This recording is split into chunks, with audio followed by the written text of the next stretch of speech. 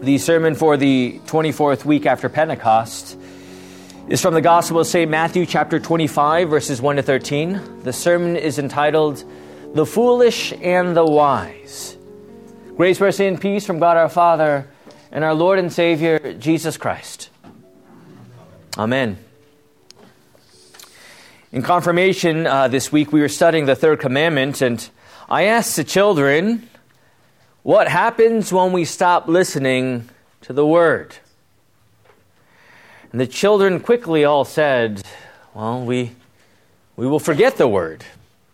And thus the Lord says in the third commandment, remember the Sabbath day by keeping it holy. In other words, the Lord is saying the Word is good. To hear God's Word, to be in His Word, to study His Word, it is good for you. That on this Sabbath, you have your rest, your true rest that is given through the Word that you are hearing right now. Today in our Gospel reading, as we are drawing near to the end of the church year, we have several more weeks until the season of Advent, we embark upon these texts that prepare us for what is to come in the not yet as we await in the now. That is when we take our last breath or when our Lord's return. Jesus does prepare us in these very words for what is to come. Yet as we live in waiting, how are we to proceed? That is the question. Day by day, how are we to proceed in this life of faith? And the parable clearly shows us there are two ways to live. One of foolishness, and the other by wisdom. There were 5 who took their lamps as they went to meet the bridegroom. Yet there was a delay, and of course they fell asleep. And there was another 5, same lamps, same plan, same delay, same sleep. Yet what distinguishes the foolish and the wise was not their sleep, for they both slept, but rather it is the flask of oil. Everyone needs a flask of oil, right? To lighten the lamp, and thus they awoke at the cry at midnight, here is the bridegroom. The wise went forth to the marriage feast, trimming their lamps with this extra lamp oil they would fill, and there they would go. On the other hand, well, the foolish, we forgot the extra lamp oil, didn't we? And the wise didn't have enough to spread around, and there they would have to go back and buy the oil. And they did.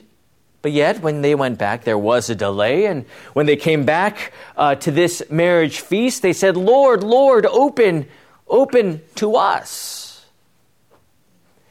And he answered, truly I say to you, I do not know you. The foolish and the wise. It's all about the flask of oil. And what is the oil? That is the question. What is the distinction of all this? And it's God's Word, right? The oil is God's Word. That through the work of the Holy Spirit, the Word creates faith in you. The Word sustains your faith. The Word equips you, strengthens you, sustains you as you hear this Word. You know, I think the misconception for many is that hearing the Word is just simply learning, as if this is another history class in school. Yet hearing is more than just hearing the Word is more than just information processing, but rather it is the Word that sustains your faith, right? Now, the great temptation is what? Well, I already know this. I already know the Word. So as we live in Southern California, our great temptation is what? Why am I even here when I can be out there on this beautiful Sunday morning? Because hearing the word is more than just another lecture. Hearing the word gives you life. The word is living. The word sustains. The word through the Holy Spirit prepares you for what is to come, for that cry to that marriage feast. That in the meantime, the word cuts to the heart, convicts you of your sin, crushes and reveals your true spiritual state that this world will never tell you. The word gives you that mirror that shows you indeed what you are facing in your frail, fallen, sinful flesh. But also, just as the world doesn't tell you, the word delivers you your promise, your comfort, the declaration that you are justified and righteous by the work of Christ alone on the cross and empty tomb. This is the word that sustains you in the one true faith. And this is the word that you need to hear time and time again, whether you're 9 years old or 99 years old. For when we stop hearing God's word, we will forget. I know in waiting in this life of faith, the world, the flesh, the devil, the distractions, the priorities, the idols, how guilty we are, honestly, if we really assess it, how quick we are to prepare for the worldly things, as if these are the only wise things of our lives. You know, I was talking to a pastor the other day. We sat down for coffee and, we talked about parenthood. And I said, how much we teach our children in so many different ways. Some good, but yet we teach them some bad things too. And if we could actually rewind the tape, right? And just listen to what we have told our children, honestly, I think we emphasize academics and sports, college, work, career, all these things. And they're important, of course. But as I was talking to my friend, my pastor friend, we asked ourselves, well, if we look back, how frequently do we ask about the Word? How frequently do we ask about, did you read your Bible today? Did you do your prayers? Did you go to church? Did you hear God's Word? I mean, these are the wise questions, aren't they? Yet we very well know how quickly we are enveloped by the temporal things of this life. So entrenched that we fail to pray, that we fail to read the Holy Scriptures with them, our children. See, this is the tension, my friends, in the now and not yet. And even for us who, when I'm not even in regards to just ourselves and our faith life, it is the same. For yes, how important it is to be wise in the Word. Yet, of course, the world says otherwise, right? The devil says everything but the Word of God. The flesh says, right here, right now, worry about that later. You'll get to it when you have time, the devil says. And we very well know, for each and every one of us, how foolish this dialogue is. We know how foolish that in these moments, as we are living in this flesh, how we see these foolish things as wise. See, you being in church right now is not just you being in church. You're not just filling a seat. But rather, this is your rest. In the midst of all the distractions of your life, trust me, even right now you're distracted. You're probably thinking of something about the week. We all do, even me right now as I'm preaching, right? But here, you are resting. Truly doing nothing as God is doing everything for you. That He is working on you in this word. The wise word, the restful word. Because who else can sustain you? You know, I look in the mirror, and when we see our frail flesh, we see our sinful condition, and we see our frail cups. And the worldly wisdom says, yes, pour more money into this cup.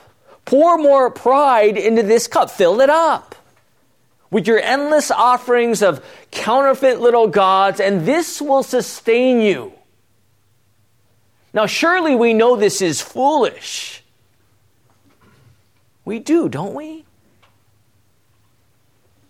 But yet in our foolishness, we are guilty of saying, no need for the word at this time. There are more important things to do. The foolishness in ourselves says, seek the flesh, seek our human wisdom. The foolishness in us says, God can wait. Let me live my own life. My own word, my own priorities, my own time. This is the foolish chatter, the never-ending echo chamber. The devil has the megaphone on blaring. That volume never turns off, I tell you. The distractions of idols, and there the devil is saying, persist in your foolishness. Persist and go on your own way. See, the devil does not tell you that at the end of the day, these are the words. Truly I say to you, I do not know you. That's what this path leads down to. These 5 crushing words, I do not know you. How terrifying are those words? At the end of the day, I do not know you. Remember the Sabbath day by keeping it holy. See, the word is good, my friends. And this is true wisdom. It's not about your IQ or your cognitive abilities. No, it's your true wisdom is the word of what Christ has done for you and accomplished for each and every one of you. And that's why it's such a blessing that you're here as we gather together in this word. And as I spoke to my brother pastor the other day again, true wisdom is this. At the end of the day, when we take our last breath or when the Lord returns, there are no questions to be answered. That is true wisdom. Am I a child of God? Am I saved? Am I forgiven? Do I have everlasting life? True wisdom is the one who answers these questions for you. True wisdom is the one who accounts for you, speaks for you, advocates for you, who cares for your soul. And that true wisdom is the word that is Christ for you. And the word is your wisdom. That Jesus Christ doesn't say, this is what you need to do. This is what you need to earn. No. The true wisdom is the one who pays the price for your sin, who reconciles you, who by His death and resurrection forgives you of all your sin. That is true wisdom.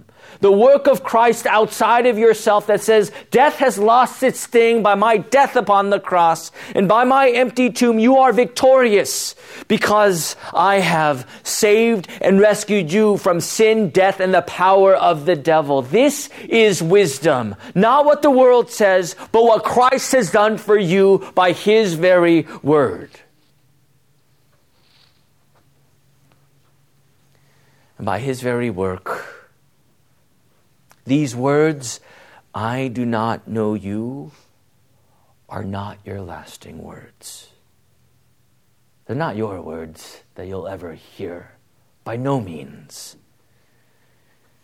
Because you have the word. And that word declares you righteous. That word from Christ says, I know you by the blood that covers you.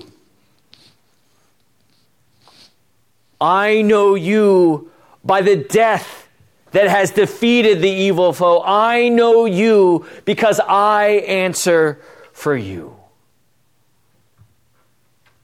I do not know you is not in your soul because of the work of what Christ has done for each and every one of you. Rather, it is as if our Lord is saying, I know you. You are my own. For the gospel promise has declared you to be my own. The garment you wear is not just your earthly clothes, but the water and word that envelops you and robes you with his righteousness. And there I know you, and you are my own. And in the supper that we receive today, as you feed on it, the true body and blood of Jesus for the forgiveness of sins, as you take and eat, take and drink, what other gift is more important than this? Where there God says, I know you, and you are my own. You know, God knows what is good for you. Remember the Sabbath day by keeping it holy. It's not you who's doing this, but here you rest in the Word because it is good. Good to hear the words of Christ. The true promise, the gift of faith, the redemption, the wisdom. His death and resurrection, the wisdom. The sacraments, the wisdom. I know you, the Lord says, and you are his own, all by his grace. Amen. May the peace of God, which surpasses all understanding, guard your hearts and minds in Christ Jesus. Amen. Amen. Thanks for listening to the Sunday Sermon from Faith Lutheran Church in Moorpark, California. For more information, visit us on the web at faithmoorpark.com.